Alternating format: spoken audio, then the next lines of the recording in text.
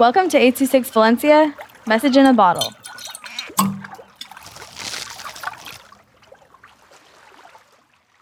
Visiting Family by Brigitte with 826 Valencia. The humidity, the burning sun hitting my skin as soon as I walk out. A smell caused by the sun hitting the cement giving off an odor. My auntie helped me and my sister load our luggage in the back of her truck.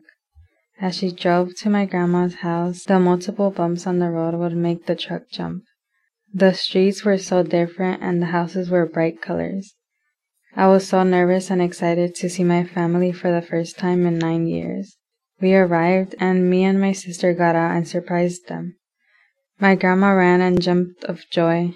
She came to hug me. Her warm hug almost made me tear up. I hugged the rest of my family that was there too. My cousins had changed so much, they were taller than me. They ordered pizza and it tasted way less greasy than back in the US. At night, my auntie took me and my sister and my cousin to a beach area. There was a clown comedian and he was doing a small show for tips. It was funny. The vibe there felt so different. Everyone is friendly and welcoming. I love the culture and there was banda playing everywhere in the streets, which is my favorite type of music. The next 2 weeks passed by so fast. The day I had my flight back, I was so sad. I felt as if I was leaving a part of my heart there, but it was time to go back to reality.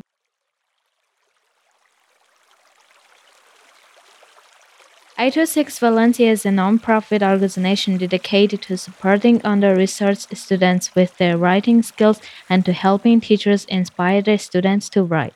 Our services are structured around the understanding that great leaps in learning can happen with one-on-one attention and that strong writing skills are fundamental to future success. If you want to hear more podcasts or learn more about the organization, visit us at 826valencia.org.